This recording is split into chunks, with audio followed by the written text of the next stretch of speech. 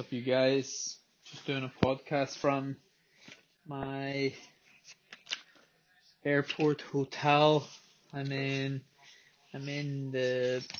Yeah, I'm in Radisson Airport, in Dublin. Sorry, I'm looking for my TheraBand, which I can't find, which is gonna piss me off. Um, God knows where I put it. Yeah. So look, tomorrow travel to Flagstaff. It's kind of like a small comfort, probably the kind of comfort that became available when Under Armour started supporting me. Like I didn't used to be able to afford airport hotels, but it saves me probably gives me an extra 2 hours sleep tomorrow morning and saves me about like 3 hours on top of the day. Which given that it's a pretty long day, that's quite a lot. So usually what I would have done is got up, I don't know, 6 o'clock in the morning, probably about 5 it used to be, and I would get the Dublin airport bus, which I'm sure a lot of people are familiar with. It's usually like 2 hours, but because you're doing a long haul flight, you have to be at the airport a bit earlier. And if you're going to get an airport bus the morning of a long haul flight, then you kind of have to leave it. Usually I would get the bus before the final bus that I could get to like just about make it. So it always added quite a sort of decent trek to my morning. Yeah, like I say, I might have been up at I think before I've been up at 5 and done like a 4 or 5 mile run. And then went back to the house. My old housemate Andrew would have given me a lift to the Glengall, and then I'd have been gone from what would have been like 5 o'clock, and then I'm pretty sure I would get to Flagstaff about 10 o'clock if everything went smooth. And let's see, 5 o'clock in the morning. If you work back, it's about a 25-hour day. So yeah, it used to be pretty shite. But I mean, it's not a million miles better tomorrow. But the good thing is I get to hang around in this airport hotel probably till about 8:30, 9 o'clock. And then I'll make my way over to Terminal 2. And yeah, I think tomorrow it's Dublin to Philadelphia, Philadelphia to Phoenix, and then Phoenix to Flagstaff.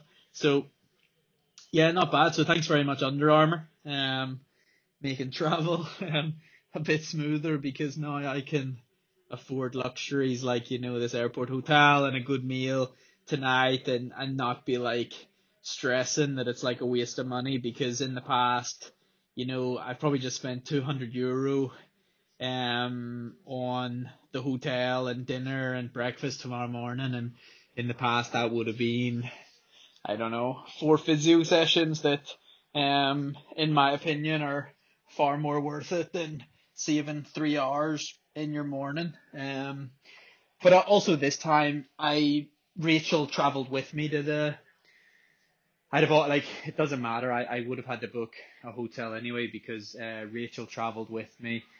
She's going to Leuven tonight, so basically we travelled down together. I got an airport hotel to fly tomorrow. She flies to Leuven tonight. So yeah, look, things are good. I wasn't gonna do a podcast, then I did one, because I'm in this airport hotel, but I'm sitting doing my rehab stuff, because that's the funny thing we're running. It doesn't stop, and this is where I struggle the most, and that's probably why I did a podcast, because I bet you guys struggle at this too. Like when you go on holiday with your family or girlfriend or by yourself, whatever you do, I bet you don't stick with all your little rehab things that you do at home, and they're really easy to do at home because you're in this routine, and it's shit when. I mean, I got to this airport hotel about 7 o'clock, I think, and went downstairs, had some dinner, and now I've came back to the room. The Europa League finals on, and I'm doing a podcast and hip thrusts on the couch. But honestly, that's just what you got to do. Um, like when I ran into difficulties, like, whether it was fatigue, whether it was a doctor injury, whatever it was, it came from complacency. And like, you know, I'm really, really like almost self-destructive with how like critical I am of myself and my actions. And I sat down with the sports psychologist Gary Longwell pretty much week one of the fatigue, and we like brainstormed potentially everything that like could have led to me struggling, whether it was fitness, whether it was fatigue, whether it was injury. And you can always like retrace your footsteps and like hold yourself accountable, which is absolutely amazing. It is self-destructive, like I told you, but it's also pretty amazing that you can do that. So, we're tracking back and we're saying like, yeah, I got unlucky with the food poison directly after travel. And then I'm like, unlucky? Was it unlucky? Or, like, is this the first time you've done a long haul flight and because you're not racing, you didn't pack hand sanitizer, you didn't pack snacks? Usually I have a bag of stuff, which is zinc tablets, lozenges, a nasal saline solution, which helps like soften like the nose a bit. I usually have all this stuff going on, really, really good. I mean, like, usually I'm on it. And for the first time when I traveled, that actually just reminded me I need to update my whereabouts for the hotel for tomorrow morning. I did put it on my whereabouts, but I need to add my hotel room number now. Yeah, but look, usually I'm really good. And really thorough with like my preparation before a long haul travel. I usually have like breakfast for the next day. Um, just I'm usually really on top of it. But because I wasn't racing this time and I was just going to like the Under Armour thing to do an event, and really I should have treated it as I'm flying to Europe for a training camp, whereas I sort of took the Under Armour event thing first and then figured that the training camp started the following week. Yeah, just complacency there, like just being a bit sloppy with my planning. And like, if you guys know, I'm usually pretty damn good with my planning, usually pretty thorough and cover all bases because, well, that's what you've got to do. And yeah, this time I just wasn't. And so, we went back through, we looked at everything, and rehab was one of the big things that went missing. I just stopped doing it. So rehab, little gym stuff, it's fucking 10 minutes of the day, but like, it's amazing. I'm not the only one that misses it. Like, I bet a lot of other people like miss their rehab too, but it's literally 10 minutes of your day. Or maybe 15 minutes. I don't really know. It depends on your program. Obviously, the gym side of things stopped too. Um, but yeah, look, this is what you got to do. Here I am, in my Radisson hotel, which I gotta say I'm a bit like disappointed. At the Radisson hotel, I thought it would be better. But here I am anyway. Doing my rehab. I also brought the Normatex because I always bring them back to Flagstaff. So after I do my rehab, I'm going to put the Normatex on. And yeah, that's pretty much it. So I think I told you guys training for the first time went a little bit better. I'm not like one of the things that I decided to do was check lactates a little bit more, because when I came back from Portugal and I did like a lactate test, let's call it, my lactates were a little bit higher than what they usually would be. And like, I don't mean a little bit higher, not just at speeds, when like, so to track your fitness, you can run at a certain speed on the treadmill, check your lactate, and you can assess whether you were fitter before by your lactate being lower. But the interesting thing with mine wasn't just lactate being lower at certain speeds that I know like have been lower in the past. It was like when I came off the treadmill after the warm up. like when I came off the treadmill after the warm up, my lactate was like, I think it was like 1.4 or 1.5. And that was like ridiculous because it's usually 0.8. So, we decided, I kind of thought about it, and I asked the physiologist at Sinai, like, should I buy a lactometer? And he actually said that as part of my support, like they could, let me use, one of these lactometers. So I end up taking this lactometer and I just kept an eye on it. And what I would do is, at the end of training runs, I would, skin prick and test it. And it doesn't tell me a lot. Most of the time it's not telling me a lot. But I figured that if I had been checking it every Monday morning, sorry, just 1 second. Room 304, hotel, floor 3. Thanks. Sorry, whereabouts is a bit of a pain in the ass, but you gotta do. Yeah, so anyway, I'm doing these skin prick tests, and I thought if I did it every Monday, and I thought had I been doing it every Monday, like basically Monday morning is an easy run where I jog along. I think I average 6:40 per mile, or 7 minutes per mile, let's say. Like, when I finish that run, if my lactate is over 1.2, it just shouldn't be. It's a recovery run. I shouldn't be producing basically barely any lactic acid. If it is a bit higher, it means I've carried some form of fatigue, probably from the week before or the weekend, etc., etc. And so that was the whole point. That was the point of starting to check it. Anyway, cut a long story short, I did my run this morning. I get home, I check the lactate, and I told you it had been 1.2, 1.3, and I thought, I don't really think usually it's been lower, is what I sort of thought. Anyway, today it was 0.8. And that's it back to a good place. That's it back to that's what it should be. It used to be that I would go into the lab with Ricky and I would do my warm up, and we would, like, as part of the warm up we would do 3 minutes at 6:40 pace, 3 minutes at 6:20, 3 minutes at 6 minute pace, and I would come off the treadmill.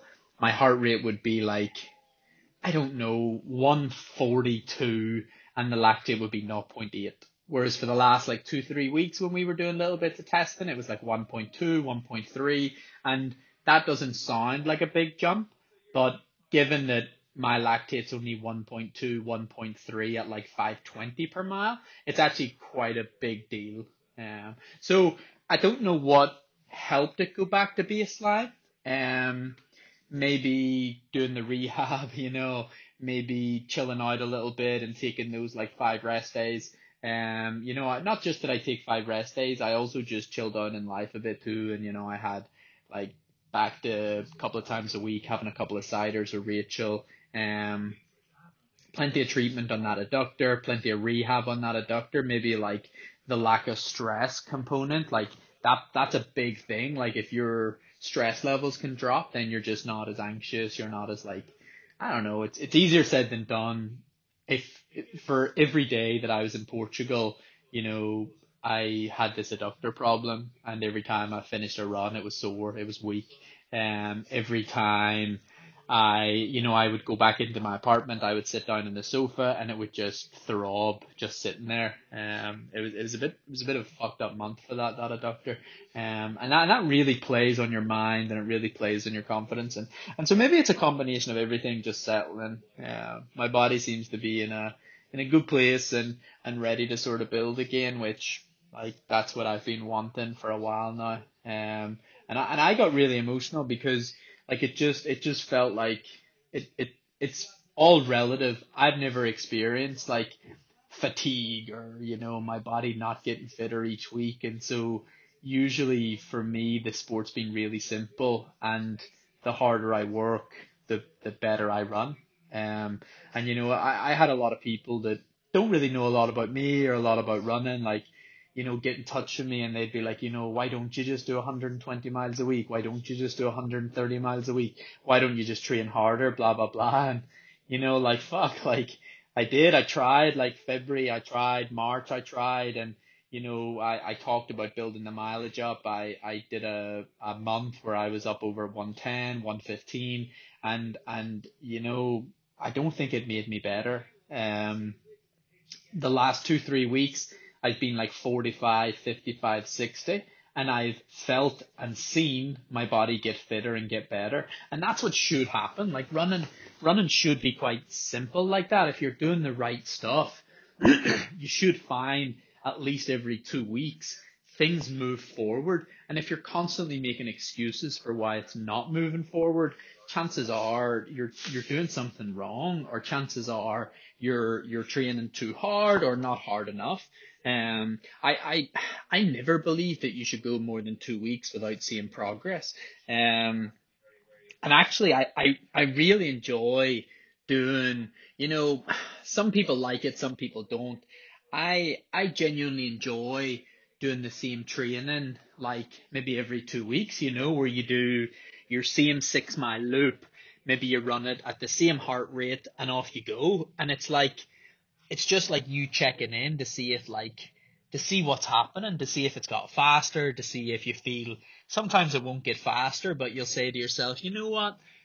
I just felt better this week doing that. Like, last week I was sort of struggling and was happy for it to be over. This week my heart rate was the same, the speed was the same, but I just know, I think I had another lap in me. Something like that. Like that's the exciting thing about running. Like, it doesn't, speed, heart rate, blah blah blah, it doesn't always have to improve. Sometimes just listen to your body and listen to what it's telling you. Like, I'd be far more excited about, when I do like a threshold run, or you could be faster, but your heart rate can be lower, but deep down you didn't really fucking have another gear.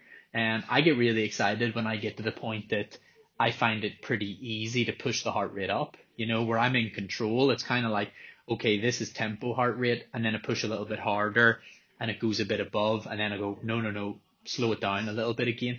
That's a really good place to be in, when you're in control around that like tempo rhythm and that tempo area, because a lot of people in tempo runs are holding on and they actually don't have another gear. And it reminds me of Dublin 10 mile last year. Like, I pretty much ran 9 miles with a kid called Josh Griffiths, who did really good at Dublin Marathon actually a couple of months after this. But I did 9 miles with him, and I just remember feeling so in control and so easy. And then we got the mile to go, and I think I took 20 seconds out of him in the last mile. I ran like 4:32 maybe, and I don't know what he ran for it. But I just remember being really excited about that, because I think I pushed my heart rate up to about 185, and I haven't seen 185 in like forever, but it was just nice that it felt good. So no, it's something to be said about training. But I'm going back to what I know and what I do best, and not getting like, I'm not like fucking mad at myself. I had this idea that, the Olympics are, the Olympics aren't far away, and maybe my body will be able to handle 115, 120 mile a week. And like, you think I'm going to be angry at myself for trying, and then maybe getting a little bit of fatigue because of it. But actually, like, it's not that I tried to run 115 mile a week. It's that I tried to run 115 to 120 mile a week at 7,000 feet, while dropping all my gym stuff, rehab stuff, not being very good with my nutrition. And, like, I prioritized running almost in a lazy way. I decided that running was the main priority of the day, and I just ditched all the other stuff. So, let's just wait and see. One thing I am going to do is, I think like a lot of people that are doing good, like Dowie Griffiths and Callum Hawkins, and I don't know a huge amount about their training. I mean, I probably could just ask them, but in running we're a bit shy about things like this. But it seems to me that these guys are killing it. And from what I've heard and what I've seen, because everyone probably seen some of Callum's stuff on Strava not long ago. I think they run pretty fast most days. Not every day, but I think, and from what I've seen of Andy Butchard's training, um, it's just not as simple as, do your 2 sessions a week and just fill the rest of your week with easy running. I don't think it's enough. So I'm, as part of my, move towards trying to become an Olympian, um, I'm probably going to start trying if my body allows. And I've already kind of been doing it over the last 2-3 weeks. Um, just making a couple more of my runs on the steadier side. And that's where the lactometer will come in. I'll still keep an eye on the lactic and stuff and make sure that I'm recovering and make sure that I'm not pushing too hard on some of those steadier runs. But you're probably looking at, like, instead of just easy miles that, some people could argue are junk miles often, because I don't want to get good at running slow. I want to get strong in and around what not necessarily marathon pace will be, but not a million miles away from that cadence and that. And so when I put my heart rate to, I'd roughly run the marathon between 165 and 170 heart rate. So when I put my heart rate to something like 155, for example, it's usually about 545 to 550 per mile. And I think that's the kind of rhythm that on some of those easier days I'm going to have to start running at. And I think it just comes down to a choice. You leave the house and you either jog along, or you leave the house and you're a bit quicker in your step and you get on with it. I don't necessarily know. What I do know is if I keep things the same, if I run 90 to 95 mile a week and, do my 2 sessions and do my pretty solid long runs every now and again, I know what that'll lead to. It'll lead to maybe 2:13:30 because I won't go the wrong way, and maybe I'll get slightly nicer weather, and, maybe, like, my hamstrings won't hurt. Like, not necessarily what I'm aiming for, like, I don't think that's going to be enough. It doesn't fucking matter if it's enough to make the Olympics or not. I just have to ask myself, is that how good I want to be at the marathon? Like, do I want to be a 2:13:30 runner? I could also ask myself, does that have to be the next step? And I don't think that is the next step. I already am a fucking 2:13 something runner. I might not be on a piece of paper, but I know if I didn't go the wrong way, I'd have ran 2:13 something, and that was just an accident. That wasn't like, it's not like, oh, your hamstrings cramped up. I'm not blaming the hamstrings because that's real. That happens. Being sent the wrong way is legit. It's not good. So, like, I don't think I should be content with just trying to go and run a result that I pretty much should have already achieved last January. I need to be thinking bigger than that and better than that. And so that's where my brain's at. I think it's time. I want to use the support from Under Armour. I've just become a contracted athlete. I've just been selected for World Champs. The first opportunity I have to raise my profile is to go to World Champs and try to be successful at World Champs. What I do in the next 4 to 5 months will probably dictate whether or not I make the Olympics. I can either, in the next 4 to 5 months, move things forward to a really good place and be in a really good place to then build upon the World Champs to go and make the Olympics, or the next 4 to 5 months could be just like before, you could say. And that doesn't necessarily put me in any better or worse a position to make the Olympics. Just the same. But I don't think the same is good enough. I have to just start asking a bit more of myself now.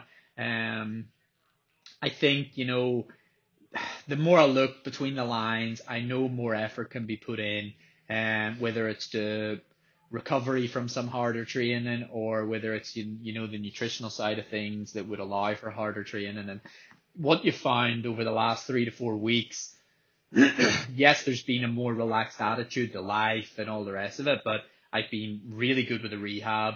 I've been like having an ice bath nearly every day. Like I've been so on top of trying to help my body recover as fast as possible so that I can get back to full training as fast as possible and give my body a real chance of starting to accelerate again. And I think the more you help it, the more it starts to play ball with you. So now look, it's an exciting time, and it's an exciting time for me. Ireland is fucking crushing it, by the way, right now. John Travers 13:28, the junior Dara running 13:54, amongst other things. It's just a real cool time. The distance running's moving on. I can't wait to see what Sean Tobin produces this summer. Like I think he's had such a really good end of last year. Pretty solid at the World Cross Country. I know he probably wasn't like delighted with his result, but I think it was really good. I think Sean's really going to produce the goods soon. And yeah, it's just a brilliant time. But it's very easy to get left behind if you don't stay on it. And I don't want to be the same as last year. I want to be better than last year. And part of going back to Flagstaff is to start that process. I want to be showing up to hopefully the Irish Champs in 8 weeks' time and know that I could run 28:20 that day or faster. I want to know that I'm ready to go out and run a PB, and I know that that'll lead to something really special then in the marathon later in the year. So thanks for listening as always. I'll update you when I get to Flagstaff, and yeah, look, take care everybody, and have a good few days.